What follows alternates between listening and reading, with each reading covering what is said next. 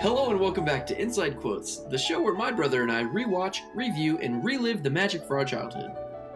This is episode 47. I am your host, Jeremy, and with me today is my older brother, Jonathan. Quack, quack, everybody. Welcome back to the show, everyone. And this week, we've got a great movie picked out for you.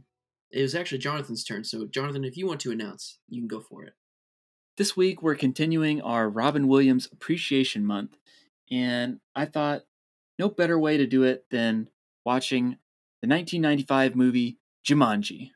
Jumanji, the movie that gave me nightmares as a kid. Oh man, this is a scary movie, dude. A lot of people you either have people that say that this movie scared them, or people that get offended when you say that this movie scared them. Yeah, the big horror movie fans, they're just like, that's not scary. I watched it when I was 5. Hey, don't be joking around it. I don't care what anybody says. That is the scariest movie I've ever seen. Well, I refuse to watch it. Well, I mean, if you like it, it's good. I guess it's good cinematically, and people say it's funny, but I pee my pants every time I see it. Regardless, before we get into it, I have a random thought I wanted to get off my chest. Okay. So I listen to a podcast called Dear Hank and John, and usually they ask how many they ask for their listeners to give them scientific questions or maybe like linguistic questions. And I thought of one, and I was like, well, I can just say it on my own podcast instead of asking them. So you might not know the answer to this because this probably requires a linguistics expert or a scientific expert, or it might be just super obvious that I don't know. But what is the word for cold heat? Like, if the word for hot is heat, then what is the correct word for cold heat? Hot ice. Okay, way to answer my actual question with a movie quote. What was the guy's name? The Daniel Stern character in Rookie of the Year? What was his name? I keep thinking Stedman, but that's Chet Stedman. That's the Gary Busey. No, yeah. So I usually take my notes on my phone, on my notes app while I watch the movie, but randomly, I have my one notebook that I took my Rookie of the Year notes in, just one episode of. So maybe, okay. Mr. Brickma. It was Mr. Brickma. Brickma, that's right. Yeah. Wow, that's crazy how I had that like 2 pages away. Wow. So, problem solved. I got the answer right there. Hot ice? No, so I feel like we should come up with a name for it, at least. Like, it can't like rhyme with heat, but it should sound like heat. You got any suggestions? Hot, cold, hot, cold, hot, cold. If the listeners have any suggestions on what we should name this, let us know, because I have no idea. Hold. Eat, heat, seat, keat. Keat sounds cool. There's a joke in the Family Guy Star Wars episode where they're talking about like, why do they call it Hoth anyway? It's so cold. They should just call it Coldth. Coldth. Well, I guess because I would think it'd be frozen, but it's not freeze or frozen, because that's like what it is. Because like frozen is the equivalent to like melt or melted. It's not the equivalent to heat. This has really been stumping me the past week, and I probably longer. And if I don't get an answer, if Hank and John don't put me on their podcast, put my question on their podcast, and I don't know if I'll ever get this answered, because I feel like they're the only ones that can answer that question for me. Anyways, do you have any random thoughts? The only thing I can think of is I've been like, see, I'm an old man at this point, and so I've been on Facebook for quite a while. And at this point, I see my daily like Facebook memories. I look at those, and sometimes I look at them, and I'm just like, what was I even getting at there? What was the joke? So I had one the other day that I thought I could share. Okay. This was a joke that I thought was really funny. It was just supposed to be like random humor, but I just wrote, this was all the status was probably over 10 years ago on Facebook. It said, you wrote this? Yeah. LOQ. And it was supposed to be an abbreviation. And the joke was that it stood for Laugh Out Quizzes.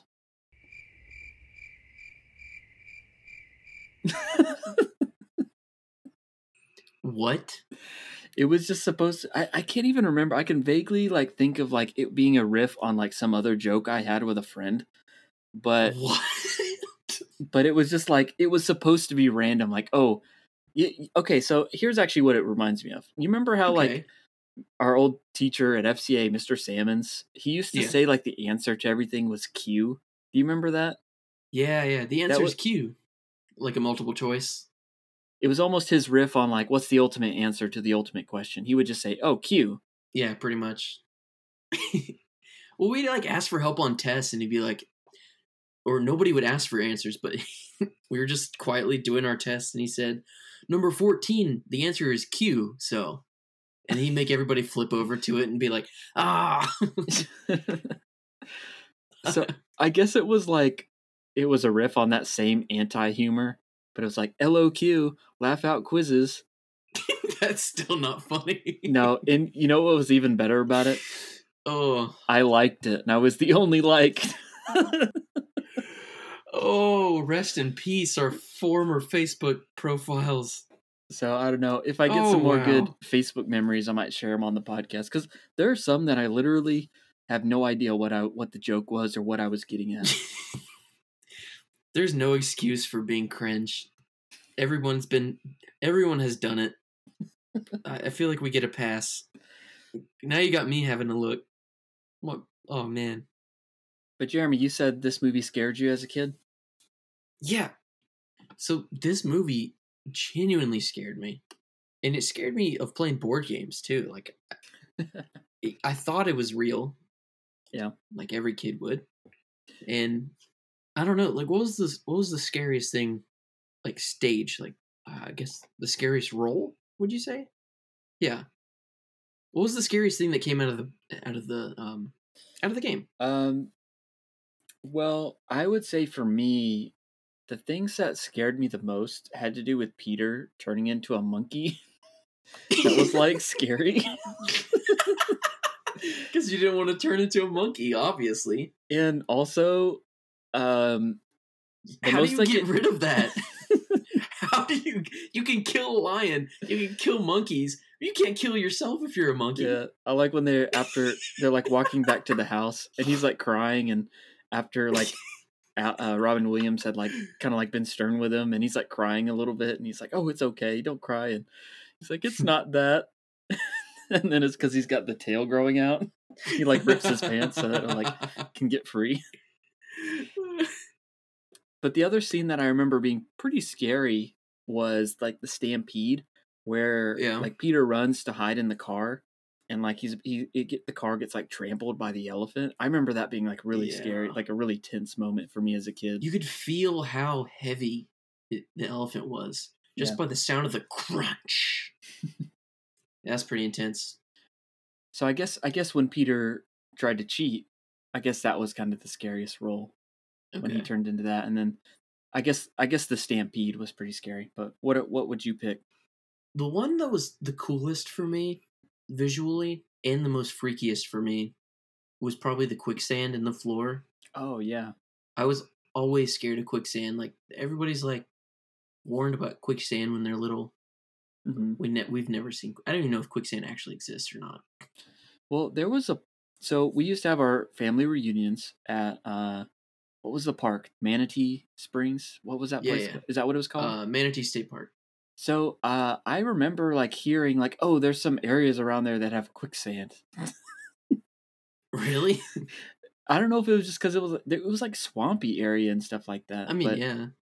I know they had caves and things like that. People would go diving in there, and then there's also the whole thing with like spring water where they have the what's it called? What's that thing that you can get sucked into at the springs? Do you know what I'm talking The about? aquifer. Uh, Oh, the boil. The boil. okay, yeah. Yeah. And so I remember like going to the to the springs and being like scared of like, am I gonna run into quicksand out in the woods here, or am I gonna get sucked into the boil, or all this stuff? So I've never actually seen quicksand in real life though. Well, I mean, it's heavily portrayed in the Jungle Book, which is Hmm. probably the first time I've ever heard of it or seen it. And they just like the rules of quicksand are just like so different than probably what it really is. Well, they make it seem like it's like liquid, Sometimes, yeah. but all you got to do is get a really long straw and you'll be fine. Oh, by the way, like if you've never swam in a spring, that's the best outdoor swimming experience you could ever imagine, especially in Florida. Because in Florida, it's hot, but the spring is like 60 degrees. Hmm. And it's so fresh, you could drink the water as long as you don't pee in it. I don't know. But it's crystal clear. And as long as other people don't pee in it as well, which they have. Dude. Anyways, so yeah, the quicksand scene was probably most definitely the freakiest scene for me. The lion isn't as scary. I remember it being super scary as a kid. Yeah. But once I saw it, it just looked like a Muppet almost. Yeah. Not a Muppet, but it looked really animated. So the worst CGI in this movie are those monkeys. They look terrible. Oh yeah. It's absolutely horrible. Once again, this is 1995, so we could take that into account. But I could definitely, I mean, I can speak from firsthand experience. This movie was pretty it's pretty tense for like younger kids. I think it's kind of more of a I don't know, 8 to 12 range is probably better. Yeah. Than the young kids, and it's not necessarily trying to be scary, but it's tense. And I was always scared I was gonna get stuck in the board game. Especially when you hear the drums. Ooh. Yeah. Yeah, has some good sound design to like get your heartbeat quickening whenever the game's around. I don't hear nothing. You do hear it. Oh man, Peter, I love Peter. I just love how he just called out his sister in the middle of the night when they're trying to go to sleep. He says, "Do you miss Dad?" She's like, "Not really," or something like that. He said, "You liar." And then she shuts him up by saying, "Well, you don't talk, so." Yeah, I really liked the relationship of Judy and Peter. It was pretty good, and definitely they kind of exhibit that, that like closeness they have when they're just on their own. Yeah. Because like Peter, like he won't talk, when he's around other people, but then like when it's just the two of them, then he'll talk, and like you said, he'll like call her out and stuff like that. I honestly I couldn't even remember when the movie started and he wasn't talking. I was like, oh, is that a thing? Like he doesn't talk for most of the movie? Yeah, I could not remember that at all either. And then when he did start talking, I was like, oh, okay. Now I kind of starting to remember. I remember what you sound like. All I could remember was his like monkey whimpering later on. Yeah. No, that's freaky. Just looking him straight in the monkey face. Dude, even Robin Williams fighting off that pelican was scary. Yeah. It's because you don't see Robin Williams winning in that situation. He's not like the toughest guy around. Yeah. He's kind of a softie. I mean, he's been out in the jungle for how long? Yeah. How many years was it? 30 years or something? It was the 60s, and then he doesn't come back out till the 90s. Yeah, so he said 26 years. 26 years. Okay. I wanted to ask you, though, like, other than, like, unleashing chaos on the world, what is the objective of this game? Like, why would anyone play it unless they're just looking for, like, a thrill ride, like an adrenaline rush? There's no strategy. You just roll the dice and then wait for something bad to happen. And Pretty much. And don't die. Yeah. Interesting. Well, I guess if you get sucked into the game, that's kind of fun. Yeah. For the first 2 seconds. And then you realize you're gone. So, this movie, we know that recently has had some sequels. But the movie also had a cartoon animated series back in the day. Did it really? Yeah, it did. And I didn't watch it a lot. But I specifically remember watching an episode of it at our grandparents' house. I guess I don't know what channel it was on, but this was like late 90s. And I had like seen the movie, but that was basically it. And I remember like seeing an episode of the TV show, and it was like, I was like, okay, this is kind of interesting. It's like, I thought it was like, it's like building on the lore of like the backstory. But I was kind of confused at it, and so I looked it up because what I remember is it takes place inside the game in the jungle. Wasn't there a Game Boy game to this? There could be, I don't know. So the TV show, it like resets, like how the movie ends. It kind of resets that, and it goes back to Robin Williams' character being stuck inside the game, and like each week, Peter and Judy would like roll the dice, and they'd get sucked in, and they'd like each week they'd like try and get him out, but they never did. I guess I don't know if they eventually did. There would be some like objective, some kind of learning lesson or something, for the Saturday morning cartoon show. I remember watching it and thinking it was kind of interesting because, like, oh, we actually get to see inside the game. I thought that was kind of cool. Yeah. And so when I was reading about that, I was like, oh, I guess that's the approach that the new movies took. Like, you get sucked into the game, and when you win, you get back out, but you like get sucked into the jungle and that sort of thing. So I guess they like kind of took that concept from like the TV show and kind of put their own twist on it. Called in Dwayne "The Rock" Johnson and Kevin Hart and Jack Black and Karen Gillan and pulled them all in for a sequel. How many years later? Like 20 years later? It's ridiculous. Yeah, but something like that. But yeah, if we want to talk about the sequels, though, I remember this was a Redbox one for us. We got the second one, Jumanji: Welcome to the Jungle. Yeah. So this is an era of our lives where you had your own apartment, and I was home from college or something, and I would like spend the night at your house every Wednesday night after church, and we would get Chinese food. Yep. From China Star, and either that or Hibachi Express. Ooh. And we would watch a Redbox movie or any movie, pretty much, but usually a Redbox movie because we would go to Publix too. Or something new on streaming that we hadn't seen. Yeah. And that was a good era. That was a solid year of just like every week watching a movie and eating Chinese food. It's also our fattest years. I'd agree. Yeah. Specifically, we would watch movies that we like never went to go see in the theater, but like looked interesting, and so we're like, oh well, the ones rent it for $1. That's not a big deal. That's what Redbox is for. It's like, Redbox it later. So I remember, like, we watched The Good Dinosaur was one of them. That Adam Driver, Channing Tatum movie, Logan Lucky was one of them, which was pretty good. I was just thinking about the other day. That was a good one. Why'd I say that in a country accent? Because it's Logan Lucky. No peeking. No, I watched. I told you about this the other day. I watched the movie What If with Daniel Radcliffe and Adam Driver. I didn't realize Adam Driver was in that movie. Oh yeah, mm-hmm. It was before he was famous. Mm-hmm. And I was like, this has got to be his funniest movie because he's never had like a funny character before. And then I texted Jesse that, and he said, dude, Logan Lucky. I was like, oh, you're right. I forgot about that. Logan Lucky is so good. But I remember the Jumanji sequel, it came out and was like a surprise hit because no one was really expecting it to be any good. Yeah. And so we just like heard it was like decent. So we're like, okay, we'll Redbox it.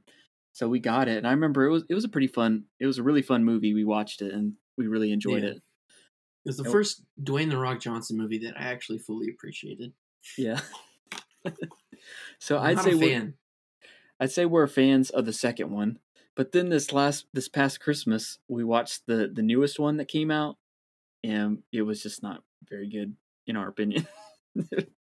It was just like a rehash of the old one, of the second one, and then had like too much Danny DeVito in it. Yeah, no, it was pretty much buns. Yeah, if you ask me, it was buns. But when we watched the second one, I had remembered Jumanji, but I never in the last few years of that new one being out did I ever go back and be like, oh, I need to rewatch Jumanji. I just never did. So I've actually been wanting to rewatch it probably for a little while over the past, 6 months or so, because I rewatched the movie. Actually, I didn't rewatch it.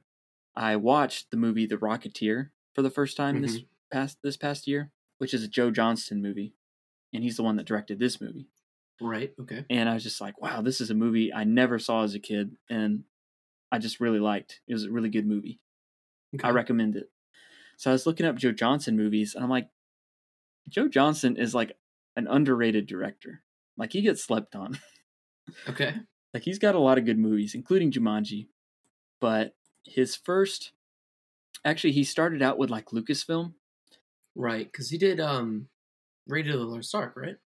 Yeah, he did visual effects on the original Star Wars trilogy and the first two Indiana Jones movies.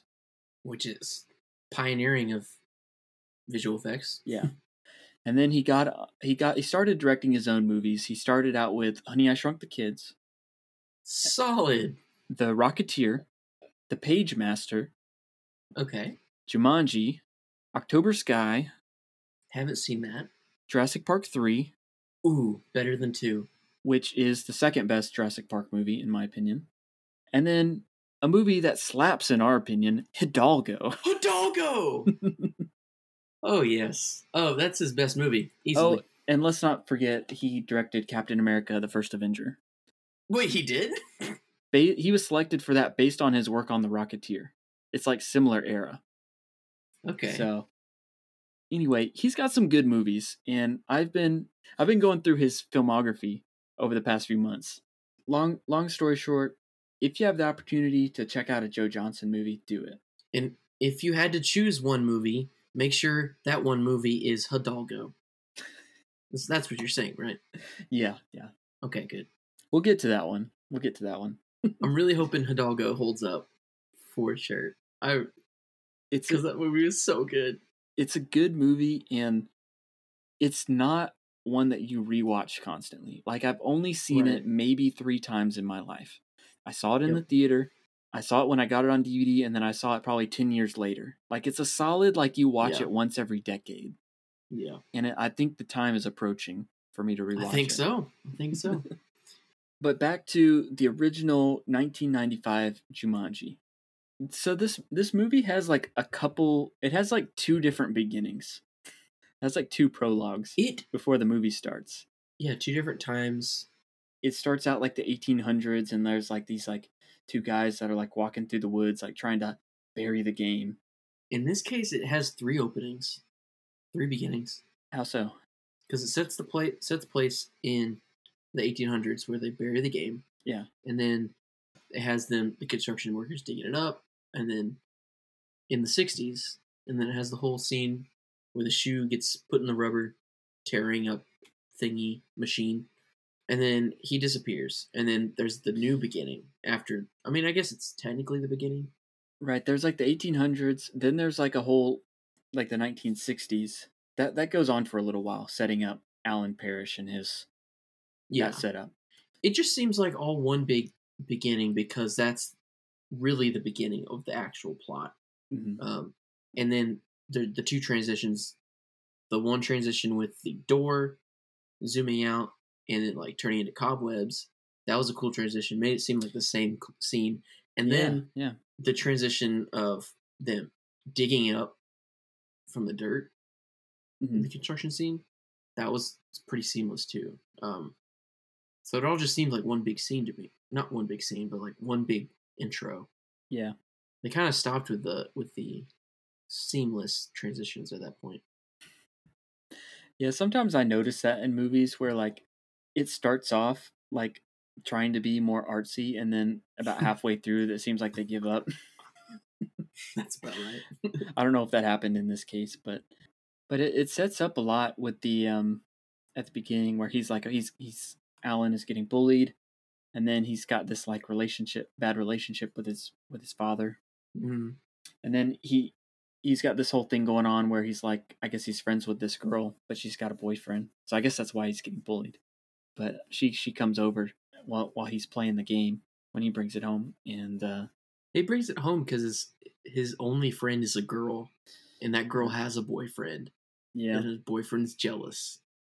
So he's got one friend, and he gets beat up because he's friends with her. He's not even friends with his dad, so he's super lonely. So his life isn't that great. Yeah, his parents are like going off to some like big event, some dinner or something at the country club, some banquet, and he's just like in their nice huge house, this huge table, just dining alone with like candlelit dinner. So I wanted to ask, with the house, it's like left in almost the same condition as it was in the 60s. Pretty much. Do they have any explanation for that? Like, all their stuff is still there. Like, no one else has moved in over all that time just because. Yeah, nobody, just because he died in the house, they think it's haunted.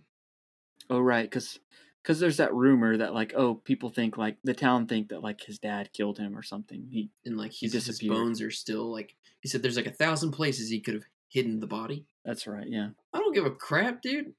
That house is gonna be so cheap because of that.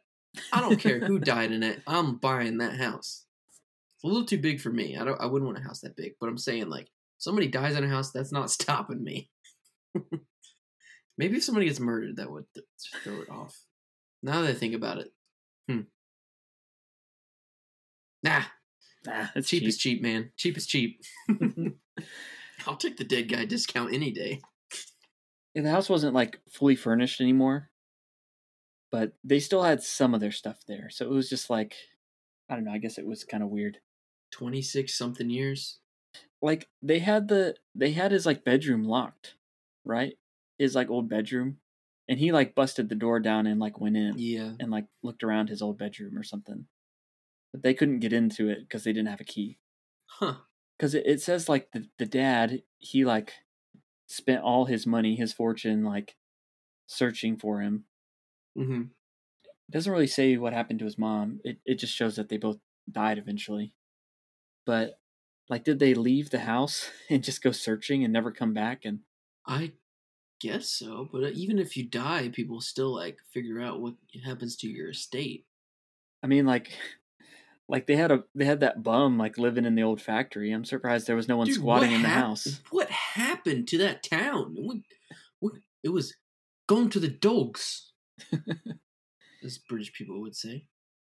I guess that factory was a good source of jobs, and when that went shut down, Dude, I guess the whole town did. Every single brick in that town had graffiti on it. They overdid it with graffiti.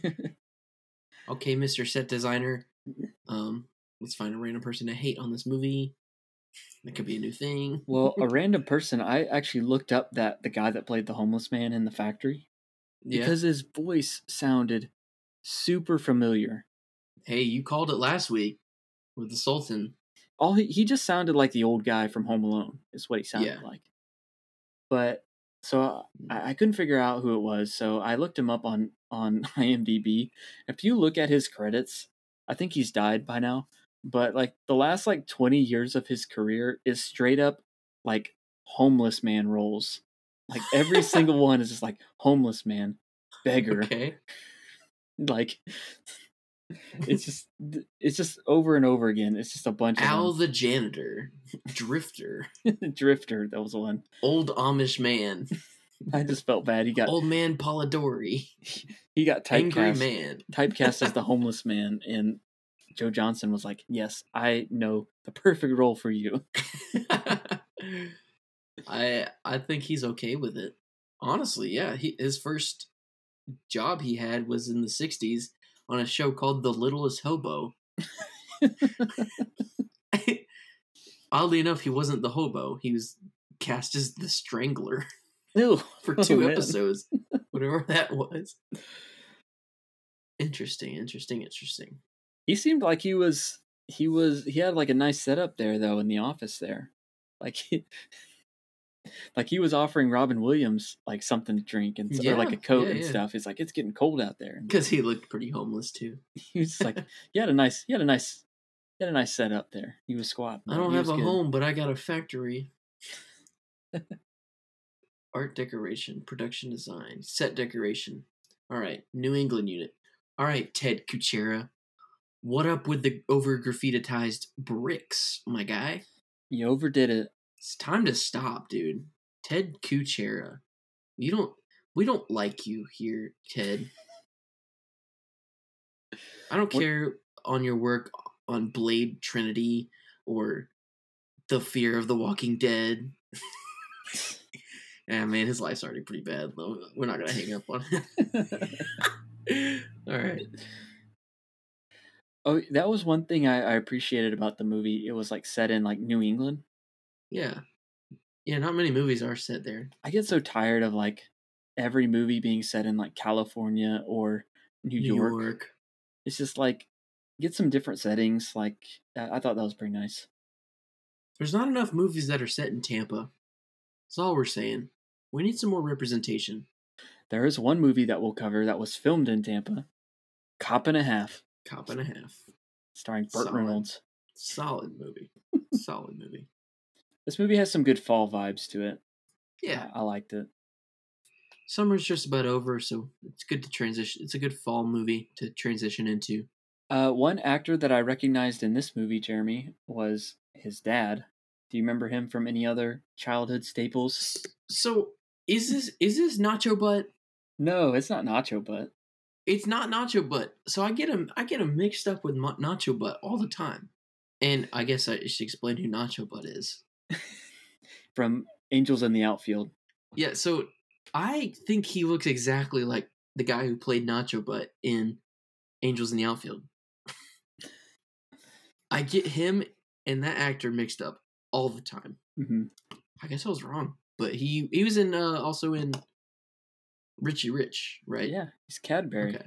Cadbury. Classic. The Macaulay That's Culkin movie, Richie Rich. One of his best movies. And the not Macaulay Culkin movie, Richie Rich's Christmas Wish. Equally as okay. That one doesn't have this guy in it. It doesn't have Cadbury in it. No, but it's got the scientist guy, so that's cool. Yeah.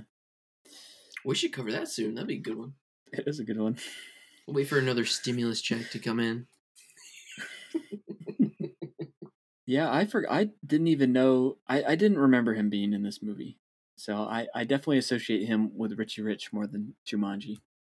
And obviously we're covering it because it's got Robin Williams, but it's also got Kirsten Dunst. Right. So I know her from Spider-Man. I mean, that was my introduction. Right. So even when I watched Spider-Man, I wasn't like, oh, was that the girl from Jumanji? Like, I never recognized her. It wasn't until like years later that I found out she was in Jumanji. So I watched Spider-Man before I saw Jumanji. I don't know if you knew that. But I was thinking about this today. Like, I think I saw Spider-Man way too early as a kid. I feel like I saw that movie when I was like 4 or 5. Which is not, it's not really made for 5-year-olds. It came out in like 01 or 02, right? 2002. Yeah. So I was 5 then. If you watch, I mean, we had it. Our older brother had it on DVD, so maybe you watched it while we were watching it. Yeah. So I recognize her from Spider-Man. And then I guess we watched Jumanji at some point. But this is only like 6 or 7 years apart. And it doesn't seem like she would have become an adult in 6 or 7 years. She looks like she's 10 years old here. Super young, yeah. Which makes sense. I guess she's good. 12. She's a good like actress. Like even at that age, I thought. Oh really? I was gonna say the exact opposite. I thought she was. I thought she was bad. I thought she did. I've seen some pretty bad kid actors in movies, and I thought this was actually pretty good. That's pretty true. At Nikki from Night at the Museum, you suck. And also, we've got Bonnie Hunt as Sarah Whittle. Is that the name? Yeah. So yeah, I didn't know that she was in this movie. I guess I just saw Jumanji like early on and didn't really recognize many people. So years later, watching Cheaper by the Dozen, yeah, I never was like, oh, she was in Jumanji. I didn't even remember. So when did you watch this movie? That I'm a little hazy on. I think I watched it in the 90s. Like I didn't see it in theaters. I think we may have rented it. I don't think we actually owned this movie. Until I think maybe we got a copy of it later on, but I know early on we didn't have this one. Right. Yeah. But I'm pretty sure we rented it or something. I watched it with a friend. I remember seeing it in the 90s because I remember having seen the movie and like being aware of the TV show. Right. Around the same time. But I mean, for you had to have seen it like years after it came out. Yeah. I probably, I don't know if I saw pre-Cars, but I feel like I saw it post Cheaper by the Dozen. Okay. Because I feel like I recognized her from Cheaper by the Dozen before I recognized her from Jumanji. So maybe like 2004. That might have been the time I watched it. First grade, second grade. I probably watched it in the 90s, and then I watched it again when you watched it around that same time. That sounds familiar. Oh, I wanted to mention, so like the classic Jumanji poster for the movie poster? Oh, yeah. The way like Robin Williams is like situated at the top, it just feels very like the genie. Yeah, why does he gotta be like all the Aladdin posters? It just seems like all the pictures of like genie being at the top. Like I specifically remember the picture on the case for King of Thieves, the way the genie is situated at the top of the old VHS tape.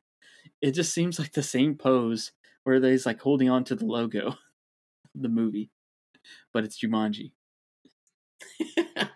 Yeah. It just seems very similar. Similar structure or layout. I don't know. I was looking up some people that the filmmakers were thinking about casting for the movie instead of like Robin Williams and that sort of thing. Yeah. Have you seen that list? Did you see that? No, I have not. List them off. All right. Tom Hanks was the first choice to play Alan Parrish. Okay. All right. Tom Hanks. Certain movies with Tom Hanks and Robin Williams can be intertwined. Let's just say, like, I feel like Robin Williams could have easily done Forrest Gump. That'd be interesting. He would have really done well. He would have really done well with Castaway. Honestly, he really would have done well in Castaway. Maybe better. I could see that. Castaway's a good one, though. Oh, yeah. Other stars considered were Dan Aykroyd. Nope. Bruce Willis. Oh. Bruce Willis was unavailable, though, because he was working on Die Hard with a Vengeance. Okay. See, Bruce Willis would have been okay. It wouldn't have been, like, the best choice. But I remember he was good in The Kid. Yeah, it was okay. I liked that movie. Yeah, I remember liking it as a kid. I remember liking it a lot more than you liked it. And my boy Curtis in it. That's why I liked it. That's true. There's a really long list of people here, but there's a few that caught my eye that I thought was weird picks. Harrison Ford, Sean Connery, what? Sean Penn, Rupert Everett, which I only know him as the guy who plays the Claw in Inspector Gadget. What? And Lord Rutledge from Dunstan Checks In. That's the same guy as Inspector Gadget, right? It's the same guy. Okay, that's what I thought. You made me think. Also, they had apparently Scarlett Johansson auditioned for Judy Shepherd. That would have been cool. That would have been neat. You know, if this movie was made like 10 years later, I feel like Josh Hutcherson would have rocked Peter's role. Yeah, but I'm just biased because Josh Hutcherson is one of the best child actors of all time. Yeah, we could have gotten, Josh Hutcherson as Peter, JoJo as Judy. JoJo? And Cheryl Hines as Sarah Whittle. Just had a nice RV reunion. That would not be good. We still got Robin Williams here in the mix, but... Yes. I'm only here for Robin Williams, Josh Hutcherson. Throw in Jeff Daniels as the policeman. And we're good. He would be filled with much chagrin. Monkeys! That was a good scene. That was a really funny scene. Yeah. It was like perfect. Talk about perfect timing. This movie has some good comedic moments without like having like jokes necessarily. Although there are a couple funny lines. One of them that stood out to me was the guy comes out of the game, the hunter character. Yes. What was his name? Van Pelt. I knew it was the dad. Did you know it was the dad? Yeah, it's the same actor. Yeah, that was I always knew that, but I talked to people, and they were like, one thing I didn't realize was that it's actually the dad. Same actor that plays the dad is playing the hunter that's trying to kill him. I was like, yeah, dude, you didn't pick up on that symbolism years ago? Yeah. There's a scene where he after he runs out of bullets, like he's trying to shoot at Alan, when he goes to like gun shop and they like hook him up with that like crazy machine gun looking thing. That was cool. He's like, he hands it to him, and he's just like, "You're not a postal worker, are you?" I thought that was pretty funny. I laughed at that. There's also a line when they're talking about like trying to chase down all the animals or something like that, and Robin Williams is like, "What do I look like, a Ringling brother?" I love the bounciness of his I guess cadence or his delivery of lines. He's like, what do I look like? That's how Robin Williams goes, man. That's how Robin Williams goes. Yeah.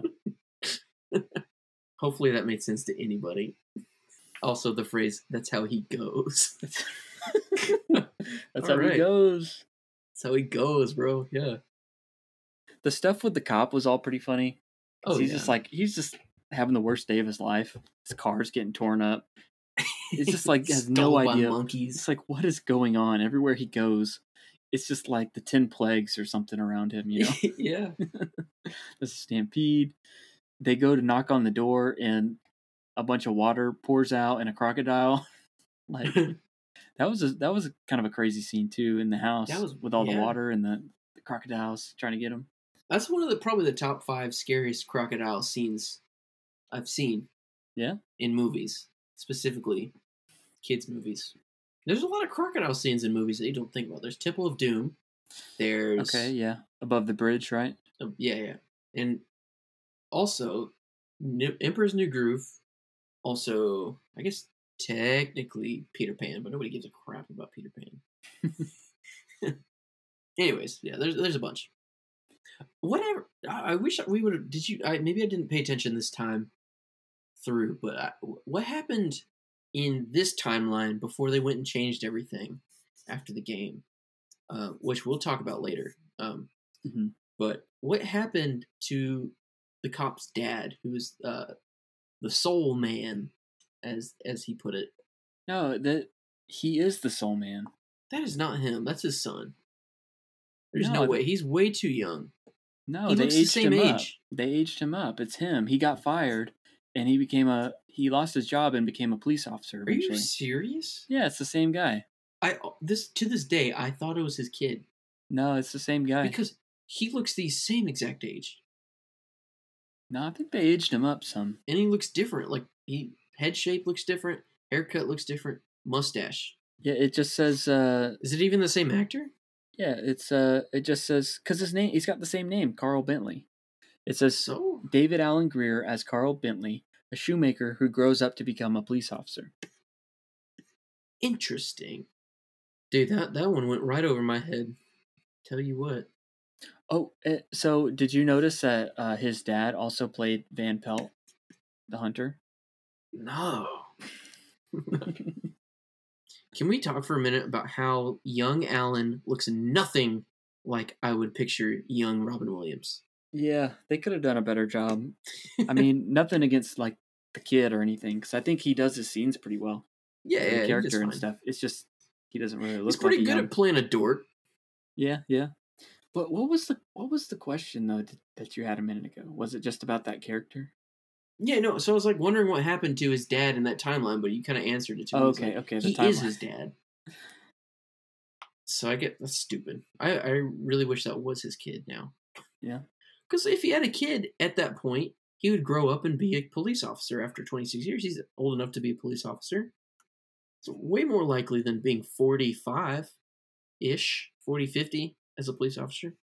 Yeah, the whole timeline thing on this movie, I forgot about. Like, I didn't realize at the end. I completely forgot about it. Like, they reset things. I didn't really remember that. I just thought, I thought they just ended the game and then went on with their lives. Like, I didn't realize that, when they ended the game, they went back to where they started the game. So that was kind of a cool kind of a twist. I don't know, for me rewatching it because I had forgotten about that. Dude, so that's weird. So the guy who played young Alan, he pretty much stopped being an actor after a while. But he's like a writer for video games, and he was the main writer for Harry Potter, the Hogwarts Mystery, the mobile app game. That I played that game for 2-3 years avidly. He writes games. How funny! Like, Or that's probably what got him all these jobs. I bet he gets roasted all the time. Like, don't create another Jumanji. The Jumanji mobile app. I mean, that was a pretty good game for when it came out, but I just got tired of it. It's so much of it's a tapping game. That's what it was. Apparently, so the kid that played Peter, his name's Bradley Pierce.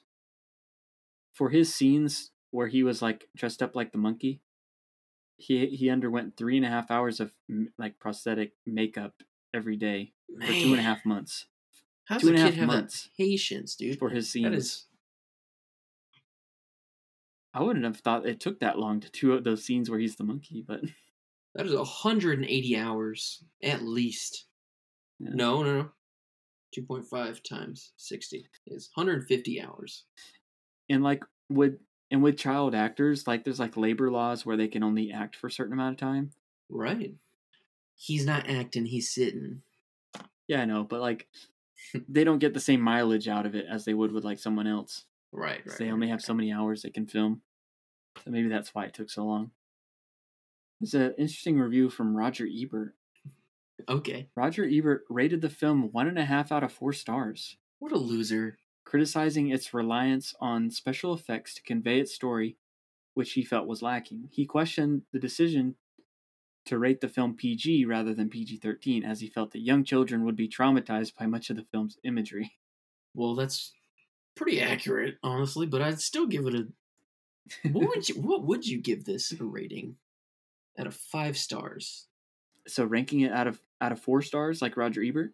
It's definitely higher than a 1.5. Out of 4 stars? I would give it a 3 out of 4. Maybe a 2.5. Okay. I'd have to agree with you. It's in that range. Yeah. It's not a 5 out of 5. There's no way it's a 5. It's not even an A. It's not even an A. He doesn't even do 5 stars. He does out of 4. I don't know what his criteria is. Roger Ebert's so weird. He's super negative. Not necessarily. Sometimes he has a surprising review that he understands what they're going for and is kind of easy on it. 1.5 stars though is pretty low, I think. It's pretty low. Well, I guess okay. Let's see. Out of 4 stars, then that's a little different. Still 37%.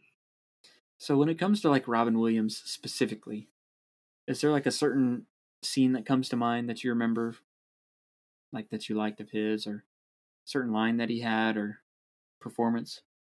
I specifically remember him shaving. Yeah. That was way too clean of a shave for what he was given. I was like, that's the first time I've actually seen somebody shave a huge beard off like that. And I was like, that's going to be me one day. I like when he goes into the bathroom and he like looks at the toilet paper. He's like, oh, no more banana peels. Yeah. The whole bathroom part was really good. It's very ingrained in my mind, the scene. And it's like a meme now, but just like when he's like dressed up in his like jungle outfit, he like runs out to the cop. Is like, what year is it? Like, yeah. So like, obviously this is another one of those quotes where we think of the quote and it's different in our heads than it actually is. Yeah. Because in my mind, I was just like thinking full on, going full force Robin Williams, like, what year is it? Like something like that. But he's like, no, what year is it? Like super more, like very more calmly, like Dumbledore in Goblet of Fire, and not in the book, and not in the movie book Goblet of Fire. I also like that, like he comes back and he tells the kids, just so you know, if my parents are gone, this house is mine now. So he's like kick them out. He's got a point, you know. He has some good moments where like he's grown up, but he hasn't matured all that much. So he's still kind of that like 12-year-old kid or however old. Yeah. That, Mom, Dad. He's like looking for him and everything when he comes back. So we talked about, there's some symbolism with like the father, like playing both characters and that sort of thing. There's kind of like a theme of like psychology in the movie almost. Because there's a scene with Peter. He uses reverse psychology on Alan. It's like, oh, something dad did to me all the time. It's like, you're just scared. It's okay. It's all right. You don't have to play the game. It's okay. I understand. Like, but like, I don't know. It's doing something with like how the kids are dealing with the trauma of their parents' death, where like Peter is like choosing not to talk around people. He hasn't talked since they Yes. died. Judy is like telling all these lies about, she's not telling the truth. She's like making up stories about how they died. And when people ask her Yeah. questions, she's like I guess it's like an avoidance thing where she's like, she doesn't really want to talk about it. So she's just like making up something spectacular and that sort of thing. I don't know. I don't know if it goes much deeper than that, but I just thought it was kind of doing some interesting things there. Bonnie Hunt's character, Sarah, she's like, Avoidance. she was traumatized by the whole experience. People didn't believe her. Everyone thought she was crazy, and she went to counseling. Yeah. So I just thought there was kind of some themes of it. Her character was honestly very irresponsible, and you don't see her. Like, every role she plays, she's always responsible. Like, she's the responsible mom in Cheaper by the Dozen. She's the responsible mom in Cheaper by the Dozen 2. She is the responsible car as Sally in Cars. And she's the responsible audition lady for the scare floor in Monsters, Inc. How was she irresponsible? I'm curious. In what ways? Well, she just seems like not a fully functioning adult. Like, you could tell she struggles. Well, yeah. Mm-hmm. Like, at first she's all like, she has a psychic that she talks to, and she's like all into astrological signs and stuff like that. Yeah, I was confused by that when they go to see her at the house. It was her old house. Is she the psychic? Dude, I don't know. Or was she seeing a psychic? Like, I wasn't sure. It was kind of unclear because when they go to the door, they're like, "Oh, does Sarah Whittle live here?" And she's like, "I don't go by that name anymore." So does she go by that like psychic name? Because like you said, she's talking like astrological signs and things like that. I Yeah. just thought maybe she became like a psychic, but it's not clear. I don't know. I don't know. And it seems weird that a psychic would be going to like a psychiatrist. I don't know why that. For some reason, that's like conflicting in my mind. I don't know. The moment like they come into her life, she's like on the phone, like, remember that event that I was telling you about? Well, they're here, and I think you need to up my medication and all this Yeah. stuff. I don't know. I think she went to a psychic. But then the psychic that she goes to lives in the house she used to live in. That's the thing, because they're like, oh, she used to live here. That's why they go to that house. Either we haven't looked into this enough, or there's a major plot hole in the works. Curious if Wikipedia says anything. It probably doesn't. It just says Sarah Whittle, a girl who becomes scared by Jumanji. Yeah, much like all of us. That's another thing I vividly remember about the movie. Even though I didn't remember it being Bonnie Hunt, I remember her like being so hesitant and like freaking out and not wanting to roll the dice. I remember that scene. Yeah. Like, what they pull out the game and she like jumps over the couch. She's like, no, what are you doing with that? Like, she's like, the last time I did that, you disappeared. Remember? And then he was like, oh, I remember. And well, just like the last thing he said as he was fading away in the 60s, which could have a completely different meaning if you think about it, fading away in the 60s. Bertram got really into the 60s. Never Yeah. ever saw him again. His last words that he said before he got sucked into the game was, keep rolling, keep playing, or something like that. So, yeah, something like that. If you dwell on that, why wouldn't you? I know there's bats and stuff, but like, you're going to go crazy if you don't. And I feel like that would haunt me for the rest of my days if he told me that and then I didn't do it. There is an element of, it seems like she tried to tell people and no one believed her, and so that's why she did go crazy, Yeah. So it's like, it's not like she just got, I mean, she did say she was a girl and she got scared by the bats and chased out of the house.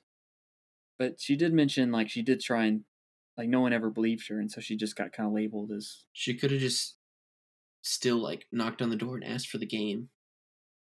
Yeah, I left my game here. Can I get that? Yeah, easy. They're like, no, we're gonna lock up the house and never come back for 26 and then years. secretly die.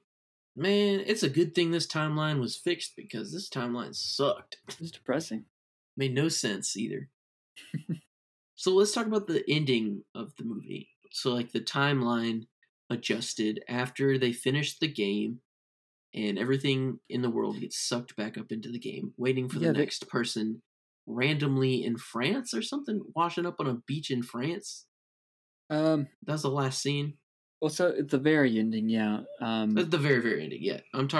But mainly I'm talking about the ending where it's back 26 years in the future again, but he and Sarah are married and his parents are still alive and they have a good relationship with the parents.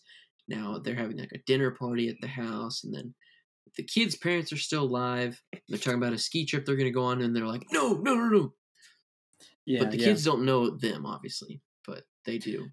Right, so they're acting all weird because they like know who they are, but they've never met before. So it's like that. Yeah, that's kind of interesting. I mean, basically, they have to like relive those like 26 years. Yeah. I went through puberty twice for this. Yeah, so whenever Robin Williams does the final role, he calls out Jumanji, and they're taken back to that same moment in the 60s. And so, yeah, he even has that moment where like his dad comes back in the house because he forgot something, and he's like, "I missed you." It's like, "I've just been gone a few minutes." It's like, it felt like longer. You don't have to go to the boarding school any longer if you don't want to. He wasn't even like British, but he seems British because he's Cadbury. Yeah. So basically, they've like lived all this time, and I guess they retain their memories. So, I guess Sarah Whittle dumped her boyfriend and started dating Alan Parrish from that moment on. But the very end. So what do they? What do they throw it over the bridge? They throw the game into the river, right, or something like that. So rivers turn into lakes.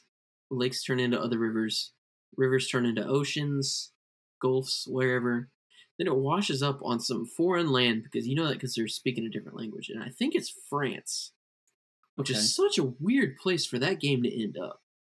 If it ends up in the Atlantic Ocean, yeah, okay, you could. The beaches of France that touches the Atlantic Ocean. The game's got a mind of its own. I think it travels where it wants to go. I guess. I think it was just ready for a vacation in France. Did it pick up? It didn't pick up at that same spot, did it? In the second one? Yeah. So I was looking into that because I didn't really remember how that one picked up. Maybe it did.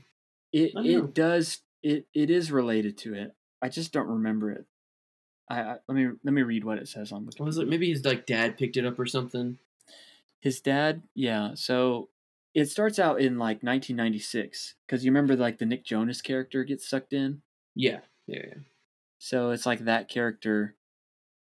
I'll just read what it says on Wikipedia. 1996, Brantford.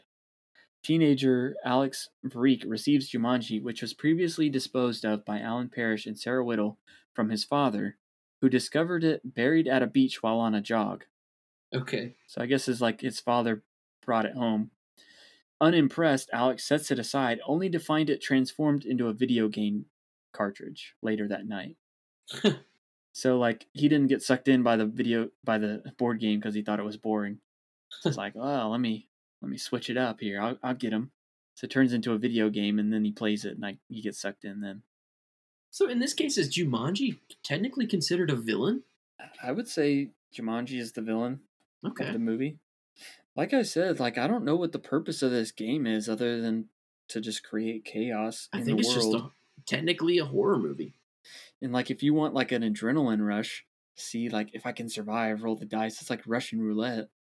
If I can survive the killer mosquitoes. Yeah. I don't really know what threat the monkeys were. They just made a mess and ran around everywhere. And monkeys can mess you up, man. Well, Jeremy, I think we've reached the end of Jumanji. We survived. We survived all the animals, all the hunters, the drums, especially the drums, man. Those were making me anxious. Oh, yeah. I guess we didn't really talk about the music at all. Okay, I can touch on that a little bit. Okay. James Horner did the soundtrack. Joe Johnson has him do the soundtrack for pretty much all of his movies. So Okay. he's pretty good composer. I was gonna say nothing really stuck out to me towards this particular score. Yeah, I feel like the most memorable thing is just the drums. Yeah. I mean, James Horner has done better movies before. Yeah, there's not as much that's really memorable, but I haven't really listened to the soundtrack on its own. Yeah. But check out the Rocketeer score. It's got Okay. good music, man. All right. Good music. I just need to check out The Rocketeer. I haven't seen that movie. That's all I'm trying to say. At the end of this episode, man, just go watch that movie. I just feel like that's such an underrated movie. I guess one last thing I wanted to bring up before we close up was, isn't, because neither of us have seen Zathura, right? What's the connection? It's not like a sequel or a spin-off. It's just very similar. Or is it in the same universe? It's set in the same universe, but there's no connections to the movie, really. Maybe that's why I feel like Josh Hutcherson would have been great in Peter's role. Because he Maybe. is in Peter's role. That makes sense. But Dax Shepard is Robin Williams? We'll have to watch that one. Oh, okay. I was going to say, because Jumanji and Zathura are both like children's books that got expanded into movies. And so we didn't really mention that, but Okay. it's by the same author. But it's not really a sequel. It's just set in the same universe. So Okay. we haven't seen Zathura. Hey, listeners, if you have seen Zathura, if it's one of your staples, let us know. We need a guest if we ever do that one. Yeah, we'll probably need a guest for that one. There's some movies we haven't seen, so it's just like we got to pull in a friend that like really likes it, and that'll be good. It'll help the conversation. It's got to be able to defend itself on the staple bracket. Yeah. And I never said it at the beginning, but this movie is a staple of our childhood. Like it's. Yeah. I would say it's one of like a stapliest part of a stapler of my childhood. That's part of a staple, yeah. And part of a stapler is the stapler. Not every stapler is a part of a staple, but every staple is a part of a stapler. Words to live by. Either way, yeah, we could wrap this up now. Well, Jeremy, next week it's going to be your turn. Got any hints for what we are going to be covering on our next episode? Yes, I do. This is going to be probably one of the funniest movies we grew up watching. I'd say so many good memories with this. It is a very obscure movie. I don't know who've all seen this, but we'll ask next week who's all seen this movie. But here's a clip. See if you recognize it.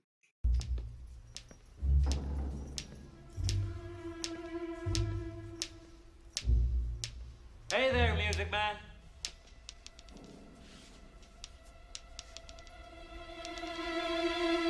I'm gonna catch you in the yard. We're gonna settle this man to man. Our show art was done by Bryce Bridgman, and if you want to find him on Instagram, you can at Groovy Bridge. And if you want to find us on Instagram, you can also find us at Inside Quotes Cast. Give us a follow, send us a DM if you have any suggestions for any future episodes you want us to cover. Also, new addition, we have a merch store, so if you want to help out the show in any way, we're selling stickers, we're selling t-shirts, we're selling sweatshirts, hoodies, long sleeves, anything you can imagine. We've got 3 or 4 cool designs going. If you really want to help out the show, that'd be really cool if you bought some merch, and I would love to send me a picture of it when you do, because we'll put you on our social media, because we love you guys and we want our community to grow. So you're the best. And another way you could help out is by leaving us a review on Apple Podcasts. Leave us a 5-star or an 8-star review, and you'll release Robin Williams from Jumanji. What I wouldn't give to have Robin Williams released from Jumanji right now, man. Oh, I miss him every day. Me too. Well, this wraps up our Robin Williams Appreciation Month. That's right. So- It's been fun revisiting these movies. And there could be some more Robin Williams movies down the line, Oh, there will be. but we're going to move on to September with some new picks for you. Yeah. Until then, thanks for listening, everybody. We hope you enjoyed listening to us revisit our childhood just as much as we have. And if you did, make sure you hit subscribe/follow on Apple Podcasts or Spotify so that you don't miss out on a future episode. Until then, we'll see you next time on Inside Quotes. And so long, and thanks for all the fish. Jonathan, do you have any last words? Jumanji.